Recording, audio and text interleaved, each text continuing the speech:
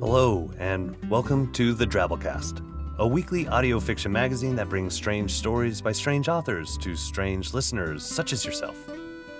I'm your host, Norm Sherman. Well, I tried, but Norm's a tough guy to impersonate. So who is this stranger hopping onto the big mic in place of our beloved Norm? Well, as you might imagine, Norm's been, swamped with all things related to the Drabblecast Reborn Kickstarter campaign. My name's Kyle. Nice to meet you. By day, I'm a business analyst at NASA's Jet Propulsion Laboratory. That basically is a fancy way of saying that we only know of one planet populated entirely by robots, and, I'm doing my small part to help send reinforcements so they can really solidify their hold on Mars. And it gets better. I do that because, I'm a business analyst. I do that by using the magical powers of Microsoft Excel. I know, it's cool. So in reality, I just crunch numbers and keep trying to explain to some really smart engineer folks that every part of their space robots costs money, but that doesn't sound nearly as exciting, and it means that I have a lot of time to listen to podcasts. About a year and a half ago, my job got a whole lot more boring when the Drabblecast got sucked into the pod fade. So I'm pretty excited about this Kickstarter and glad that it's coming back. For today's story, I promise we're going to get to it, I just thought I'd take a moment to talk about the Kickstarter campaign. Seriously, go check it out, guys. I want to say why it matters to me. As a business guy, I love that we exist in a world where strange shows, like this one you've stuck in your ear holes today, I love that they can exist. But they do take a lot of time and money, probably a lot more than most people consider. For instance, between authors writing the stories, narrators reading the stories, artists making that awesome episode artwork that we've all come to love, there are probably a few hundred hours of effort that go into each episode of the Drabblecast. That's why the Drabblecast pays its authors and narrators. And now, because we hit our first stretch goal on Kickstarter, we're going to be paying our artists as well. That's pretty cool. Your support literally helps dozens of people pay their bills and make really cool stuff. When you add it all up, each episode costs between $1,000 and $2,500 to make. That's why your support means so much. I know I speak for Norm and the rest of Team Drabble when I say we would never want you to make any contribution if it had any negative impact on you financially. Feed your kids. Unless they're really overweight. Drabblecast is firmly opposed to childhood obesity, so we will take your money if it helps your kids lose some weight. So, for those of you who can't pitch in or choose not to support the Kickstarter campaign, we're just glad you're following along. All we ask you freeloaders is that you tell a friend, or an enemy, or best of all, a complete stranger. One last thing, and this is for the other businessy folks out there. I wanted to mention a few of the high-level rewards we've got. If you look at the $1,500 and up rewards, you'll see that you can get a sponsorship of 2 or more episodes. With between 25 and 75,000 downloads per episode, that's actually a pretty good deal. I know, because I buy ads on podcasts sometimes. Plus, you get all the other really cool stuff, like that giant handmade iron tentacle statue. I want a giant handmade iron tentacle statue. I won't get into advertising math because I've already lost most of you and I'll probably lose the rest if I do that, but getting to have Norm read an ad each week for you and be heard somewhere between 1.5 and 2 million times might be the best deal in the entire advertising world. You hear me, Coca-Cola? We'll take your money. Did we mention you also get the giant handmade iron tentacle statue? Let's just say I'm excited to have Drabblecast back as part of my life again. I'm proud to be a supporter of the Kickstarter campaign. But most of all, I'm extremely lucky that I found Norm's computer password on a crumpled up Post-it note and was able to hijack his podcast feed. But on to the story. Today's throwback story is The Belonging Kind by author William Gibson. It originally aired in 2012. You can find William Gibson on Twitter at Great Dismal. Let him know you enjoyed the story and you heard it on the Drabblecast. So without further ado, here's The Belonging Kind by William Gibson and John Shirley.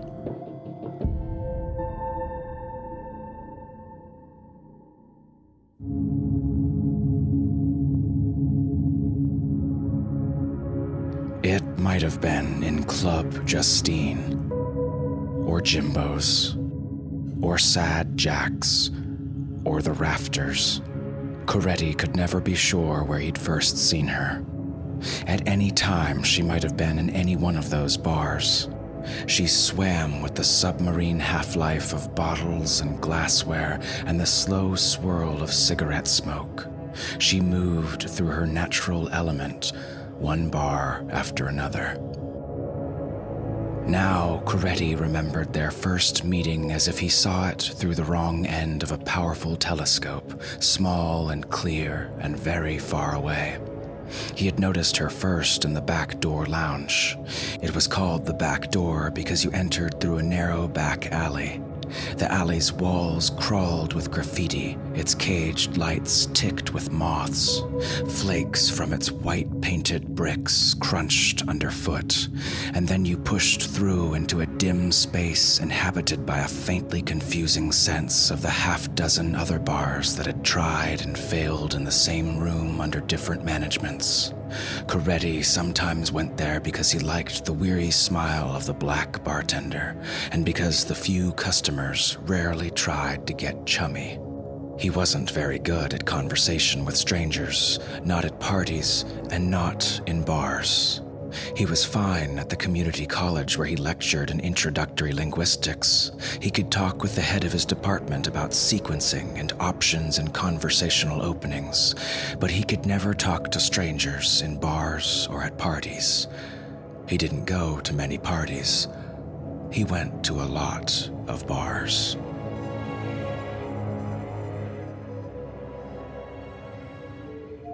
Coretti didn't know how to dress. Clothing was a language, and Coretti a kind of sartorial stutterer, unable to make the kind of basic, coherent fashion statement that would put strangers at their ease. His ex-wife told him he dressed like a Martian, that he didn't look as though he belonged anywhere in the city. He hadn't liked her saying that, because it was true.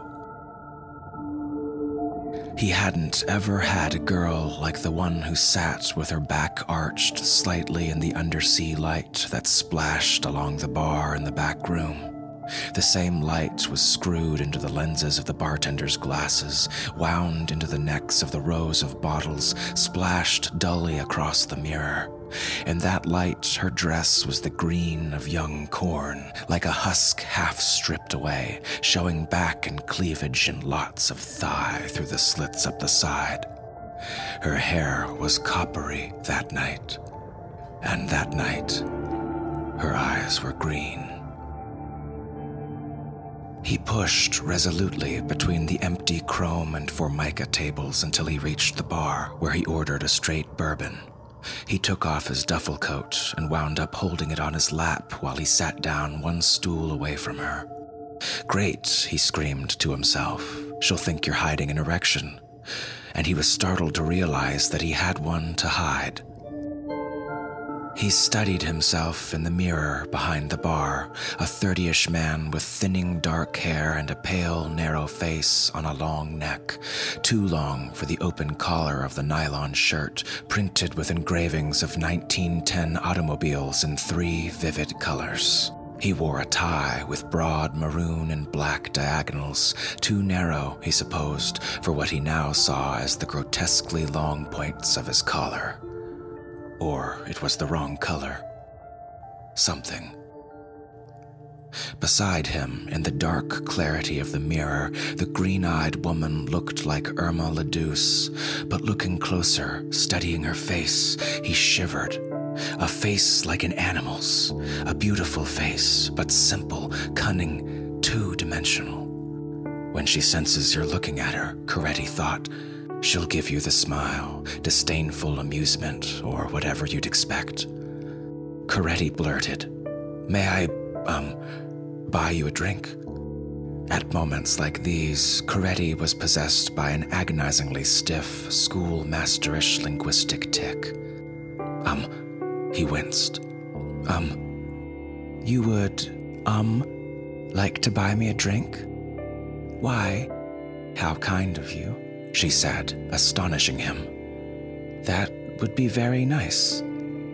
distantly, he noticed that her reply was as stilted and insecure as his own. She added, "A Tom Collins on this occasion would be lovely." On this occasion? Lovely? Rattled, Coretti ordered 2 drinks and paid. A big woman in jeans and an embroidered cowboy shirt bellied up to the bar beside him and asked the bartender for change. "Well, hey," she said.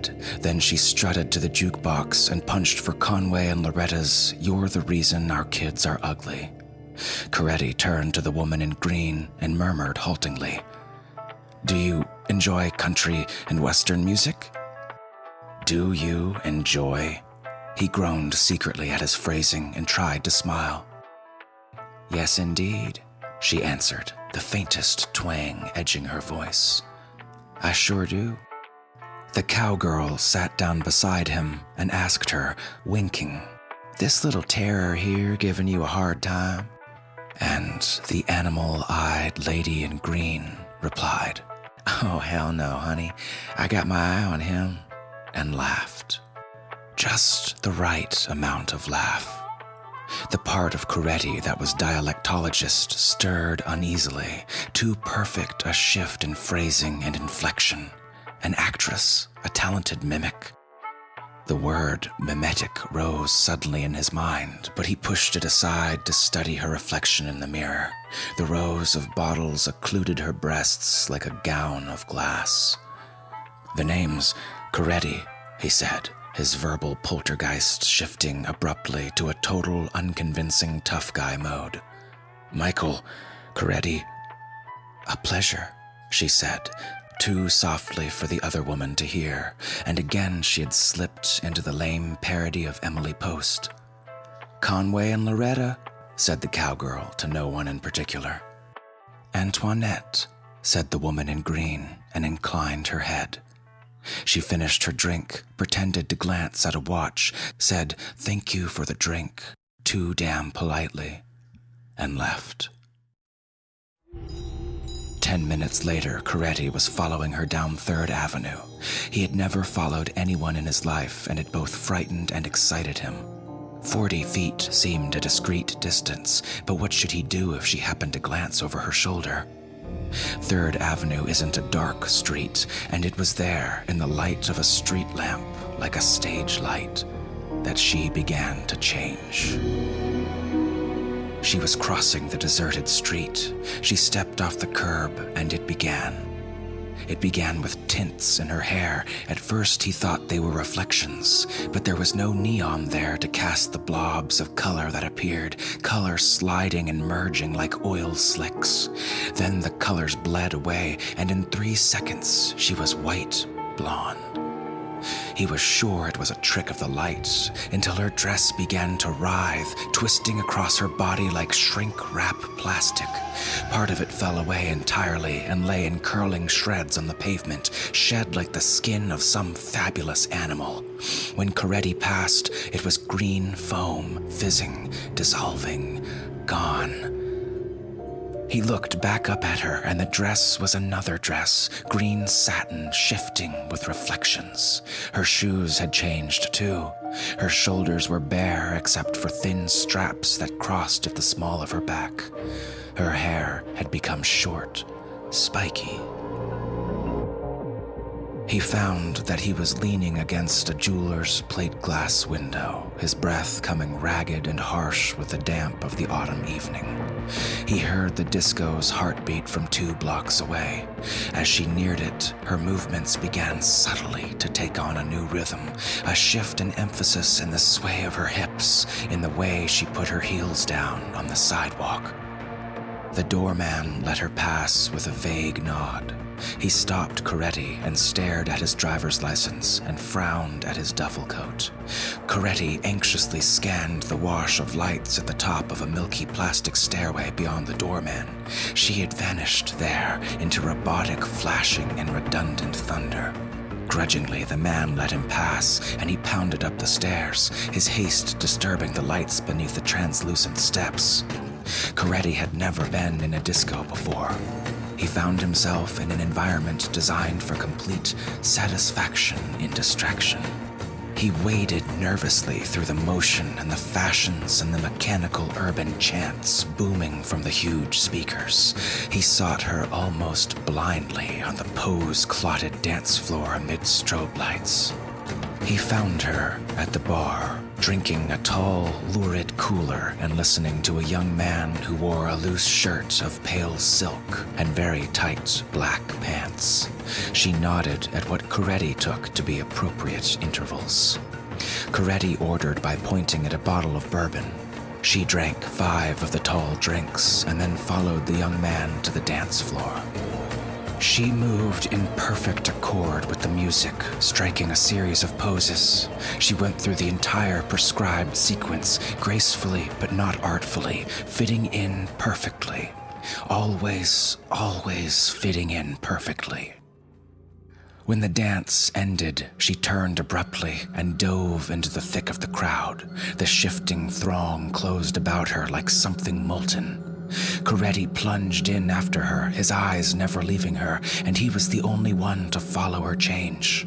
By the time she reached the stair, she was auburn-haired and wore a long blue dress. A white flower blossomed in her hair behind her right ear. Her hair was longer and straighter now. Her breasts had become slightly larger, and her hips a shade heavier. She took the stairs 2 at a time, and he was afraid for her then. All those drinks. But the alcohol seemed to have had no effect on her at all. Never taking his eyes from her, Coretti followed, his heartbeat outspeeding the disco throb at his back, sure that at any moment she would turn, glare at him, call for help. 2 blocks down 3rd, she turned in at Lothario's. There was something different in her step now.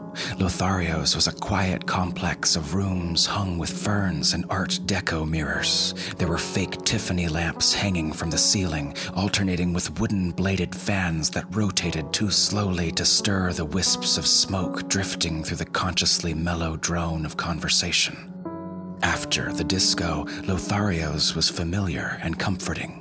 A jazz pianist in pinstriped shirt sleeves and loosely knotted tie competed softly with talk and laughter from a dozen tables. She was at the bar. The stools were only half taken, but Coretti chose a wall table in the shadow of a miniature palm and ordered bourbon. He drank the bourbon and ordered another. He couldn't much feel the alcohol tonight.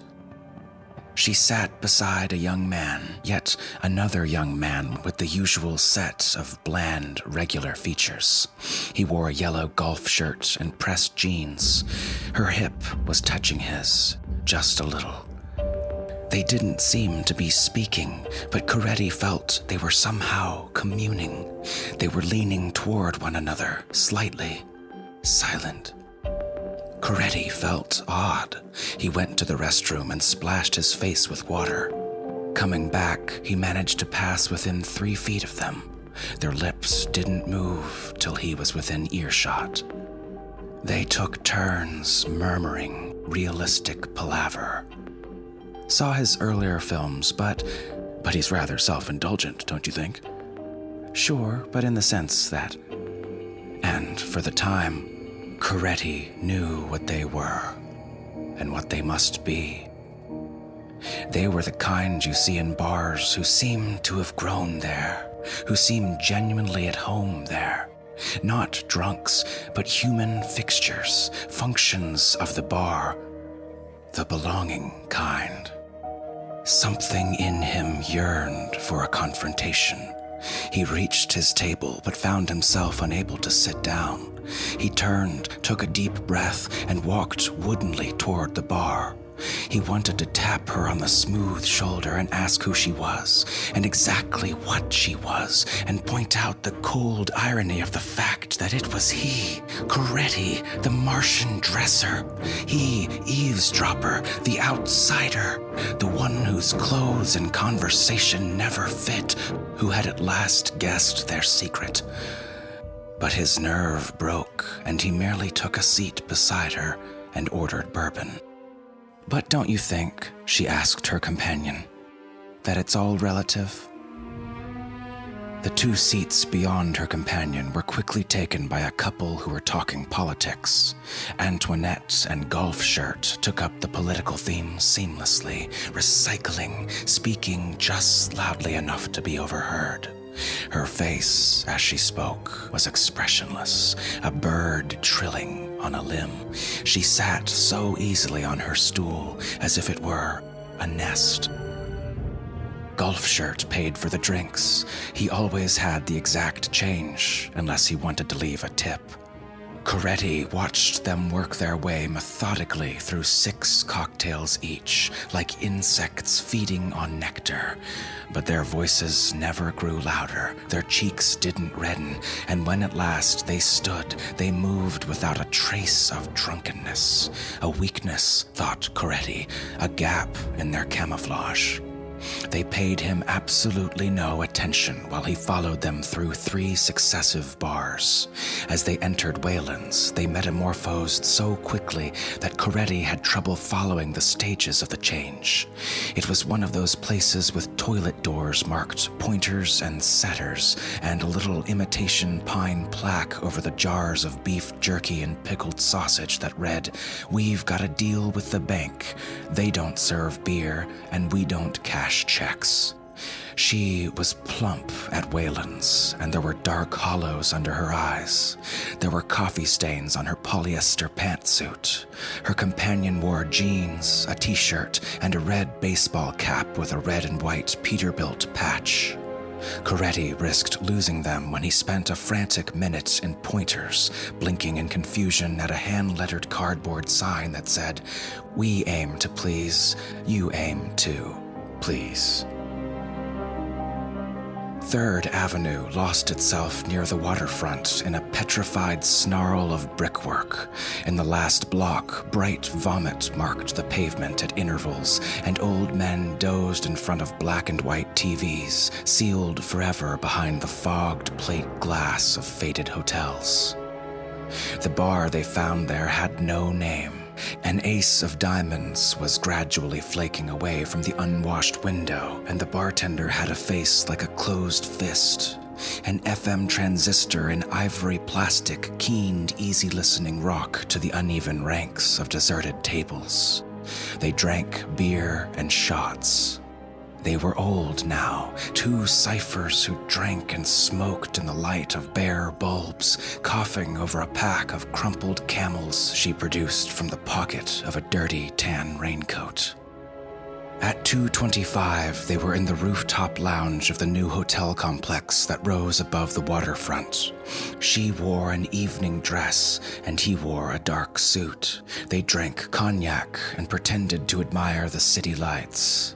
They each had 3 cognacs, while Coretti watched them over 2 ounces of wild turkey in a Waterford crystal highball glass. They drank until last call. Coretti followed them into the elevator. They smiled politely, but otherwise ignored him.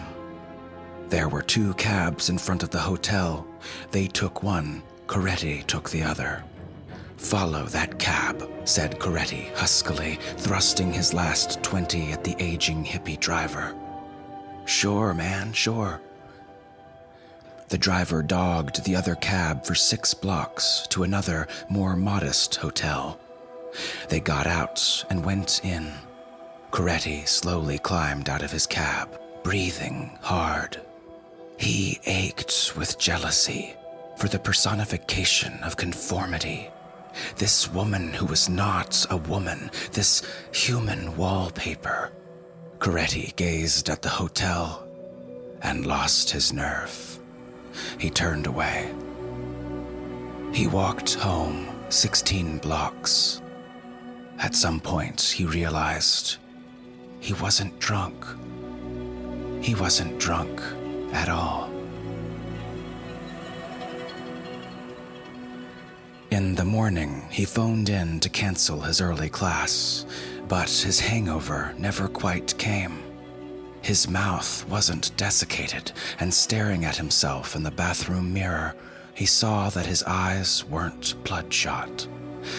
In the afternoon, he slept and dreamed of sheep-faced people reflected in mirrors behind rows of bottles. That night, he went out to dinner alone and ate nothing. The food looked back at him somehow. He stirred it about to make it look as though he'd eaten a little, paid, and went to a bar. And another, looking for her. He was using his credit card now, though he was already badly in the hole under Visa. If he saw her, he didn't recognize her. Sometimes he watched the hotel he'd seen her go into. He looked carefully at each of the couples who came and went. Not that he'd be able to spot her from her looks alone. But there should be a feeling, some kind of intuitive recognition. He watched the couples, and he was never sure.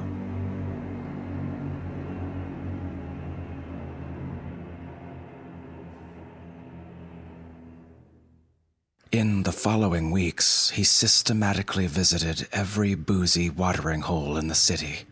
Armed at first with a city map and 5 torn yellow pages, he gradually progressed to the more obscure establishments, places with unlisted numbers. Some had no phone at all.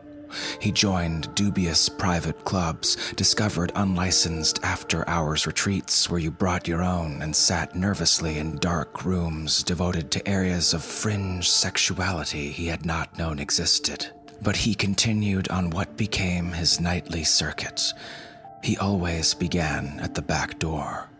She was never there, or in the next place, or the next.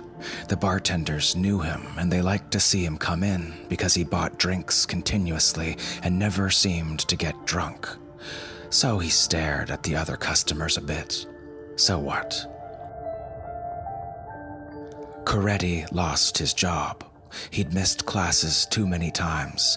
He'd been seen in too many bars. He never seemed to change his clothes. He refused night classes. He would let a lecture trail off in the middle as he turned to gaze vacantly out the window. He was secretly pleased at being fired. They had looked at him oddly at faculty lunches when he couldn't eat his food, and now he had more time for the search. Coretti found her at 2:15 on a Wednesday morning in a gay bar called The Barn. Paneled in rough wood and hung with halters and rusting farm equipment, the place was shrill with perfume and laughter and beer. She was everyone's giggling sister, in a blue sequined dress, a green feather in her coiffed brown hair. Through a sweeping sense of almost cellular relief, Coretti was aware of a kind of admiration, a strange pride he now felt in her and her kind. Here, too, she belonged.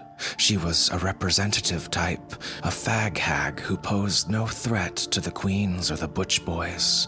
Her companion had become an ageless man with carefully silvered temples, an Angora sweater, and a trench coat. They drank and went laughing just the right sort of laughter out into the rain. A cab was waiting, its wipers duplicating the beat of Coretti's heart. Jockeying clumsily across the wet sidewalk, Coretti scurried into the cab, dreading their reaction. Coretti was in the back seat, beside her. The man with silver temples spoke to the driver. The driver muttered into his hand mic, changed gears, and they flowed away into the rain and the darkened streets. The cityscape made no impression on Coretti, who, looking inwardly, was seeing the cab stop, the gray man and the laughing woman pushing him out and pointing, smiling, to the gates of a mental hospital. Or the cab stopping, the couple turning, sadly shaking their heads. And a dozen times he seemed to see the cab stopping in an empty side street where they methodically throttled him. Coretti left dead in the rain because he was an outsider. But they arrived at Coretti's hotel. In the dim glow of the cab's dome light, he watched closely as the man reached into his coat for the fare. Coretti could see the coat's lining clearly, and it was one piece with the Angora sweater. No wallet bulged there, and no pocket, but a kind of slit widened. It opened as the man's fingers poised over it, and it disgorged money. 3 bills, folded, were extruded smoothly from the slit. The money was slightly damp. It dried as the man unfolded it, like the wings of a moth just emerging from the chrysalis. "Keep the change," said the belonging man, climbing out of the cab. Antoinette slid out, and Coretti followed, his mind seeing only the slit wet, edged with red, like a gill. The lobby was deserted, and the desk clerk bent over a crossword. The couple drifted silently across the lobby and into the elevator, Coretti close behind. Once he tried to catch her eye, but she ignored him. And once, as the elevator rose 7 floors above Coretti's own, she bent over and sniffed at the chrome wall ashtray like a dog snuffling at the ground. Hotels, late at night, are never still. The corridors are never entirely silent. There are countless barely audible sighs, the rustling of sheets, and muffled voices speaking fragments out of sleep. But in the 9th floor corridor, Coretti seemed to move through a perfect vacuum, soundless, his shoes making no sound at all on the colorless carpet, and even the beating of his outsider's heart sucked away into the vague pattern that decorated the wallpaper. He tried to count the small plastic oval screws on the doors, each with its own 3 figures, but the corridor seemed to go on forever. At last, the man halted before a door veneered like all the rest with imitation rosewood, and put his hand over the lock, his palm flat against the metal. Something scraped softly, and then the mechanism clicked and the door swung open. As the man withdrew his hand, Coretti saw a grayish-pink, key-shaped sliver of bone retract wetly into the pale flesh. No light burned in that room, but the city's dim neon aura filtered in through Venetian blinds and allowed him to see the faces of the 12 or more people who sat perched on the bed and the couch and the armchairs and the stools in the kitchenette. At first he thought that their eyes were open, but then he realized that their dull pupils were sealed beneath nictating membranes, 3rd eyelids that reflected the faint shades of neon from the window. They wore whatever the last bar had called for. Shapeless Salvation Army overcoats sat beside bright suburban leisure wear, evening gowns beside dusty factory clothes, biker's leather by brushed Harris tweed. With sleep, all spurious humanity had vanished. They were roosting. His couple seated themselves on the edge of the Formica countertop in the kitchenette, and Coretti hesitated in the middle of the empty carpet. Light years of that carpet seemed to separate him from the others, but something called to him from across the distance, promising rest and peace and belonging. And still he hesitated, shaking with an indecision that seemed to rise from the genetic core of his body's every cell. Until they opened their eyes, all of them simultaneously, the membranes sliding sideways to reveal the alien calm of dwellers in the ocean's darkest trench. Coretti screamed and ran away and fled along the corridors and down echoing concrete stairwells to cool rain and the nearly empty streets. Coretti never returned to his room on the 3rd floor of that hotel. A bored house detective collected the linguistics texts, the single suitcase of clothing, and they were eventually sold at auction. Coretti took a room in a boarding house run by a grim Baptist teetotaler who led her roomers in prayer at the start of every overcooked evening meal. She didn't mind that Coretti never joined them for those meals. He explained that he was given free meals at work. He lied freely and skillfully. He never drank at the boarding house, and he never came home drunk. Mr. Coretti was a little odd, but always paid his rent on time, and he was very quiet. Coretti stopped looking for her. He stopped going to bars. He drank out of a paper bag while going to and from his job at a publisher's warehouse in an area whose industrial zoning permitted few bars. He worked nights.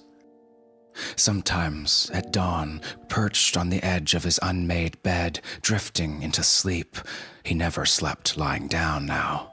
He thought about her, Antoinette, and them, the belonging kind. Sometimes he speculated dreamily. Perhaps they were like house mice, the sort of small animal evolved to live only in the walls of man-made structures.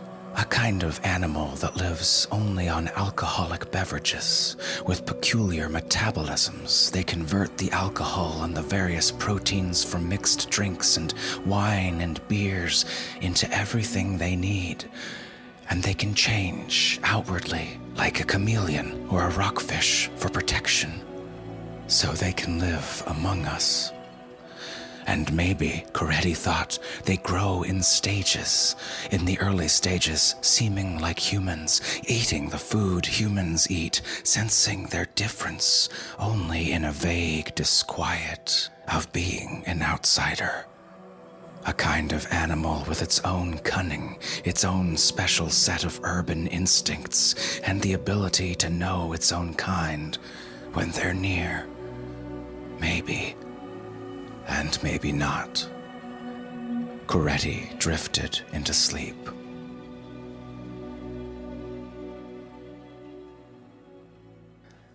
On a Wednesday, 3 weeks into his new job, his landlady opened the door. She never knocked, and told him that he was wanted on the phone. Her voice was tight with habitual suspicion, and Coretti followed her along the dark hallway to the second-floor sitting room and telephone. Lifting the old-fashioned black instrument to his ear, he heard only music at first, and then a wall of sound resolving into a fragmented amalgam of conversations.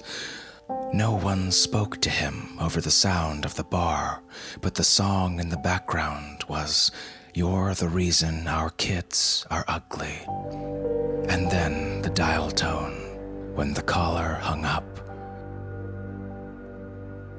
Later, alone in his room, listening to the landlady's firm tread in the room below, Coretti realized that there was no need to remain where he was. The summons had come. But the landlady demanded 3 weeks' notice if anyone wanted to leave. That meant that Coretti owed her money. Instinct told him to leave it for her.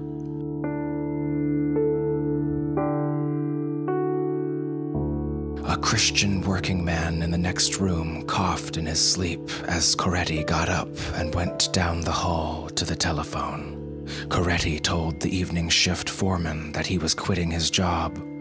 He hung up and went back to his room, locked the door behind him, and slowly removed his clothing until he stood naked before the garish-framed lithograph of Jesus above the brown steel bureau. Then he counted out 9 tens. He placed them carefully beside the praying hands plaque decorating the bureau top. It was nice-looking money. It was perfectly good money. He made it himself.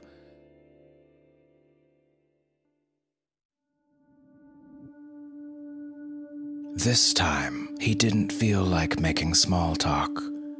She'd been drinking a margarita, and he ordered the same. She paid, producing the money with a deft movement of her hand between the breasts bobbling in her low-cut dress. He glimpsed the gill closing there. An excitement rose in him, but somehow this time it didn't center in an erection. After the third margarita, their hips were touching, and something was spreading through him in slow, orgasmic waves. It was sticky where they were touching, an area the size of the heel of his thumb where the cloth had parted. He was two men, the one inside fusing with her in total cellular communion, and the shell who sat casually on a stool at the bar, elbows on either side of his drink, fingers toying with a swizzle stick, smiling benignly into space, calm in the cool dimness. And once, but only once, some distant, worrisome part of him made Coretti glance down to where soft ruby tubes pulsed, tendrils tipped with sharp lips worked in the shadows between them, like the joining tentacles of two strange anemones. They were mating, and no one knew. And the bartender, when he brought the next drink, offered his tired smile and said, "Raining out now, isn't it? Just won't let up." "Been like that all goddamn week," Coretti answered. "Raining to the beat of the band." And he said it right, just like a real human being.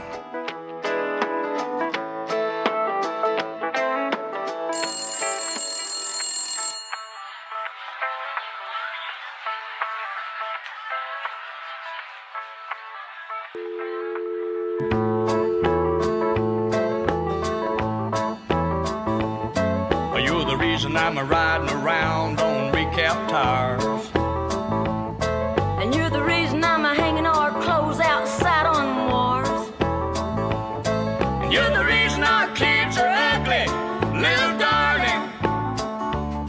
Oh, but looks ain't everything, and money ain't everything, but I love you just the same. Now that's a story. Stories like this are why I love the Drabblecast, and one of the reasons I nagged Norm relentlessly until he gave in and decided to launch a Kickstarter campaign. It turned out to be way easier than talking my wife Erica into being in the Kickstarter video. Hey, you know all those years you've spent as an actor and voice actor? Do you want to maybe be in a video talking to the television, trying to raise money for a podcast that hasn't had an episode in a year, but when they did, it was totally cool because there were episodes about Mongolian death worms, clown eggs, and the occasional murderous teddy bears? It was a tough sell. I'll just leave it at that, but she's a good sport. If you haven't seen that Kickstarter video yet, and my lovely wife Erica, you should really head over to Kickstarter and give it a watch.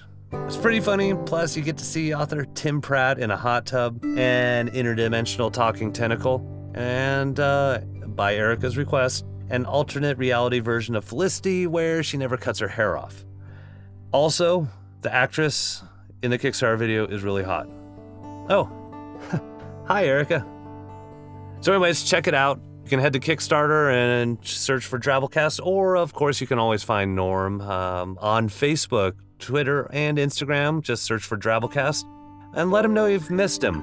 And don't forget to tell a strange friend that Norm's got a bunch of strange stories by strange authors for strange listeners such as theirself. We've got more episodes planned for the next week and a half as we count down to the end of the Kickstarter campaign, but in the meantime, stay weird, folks.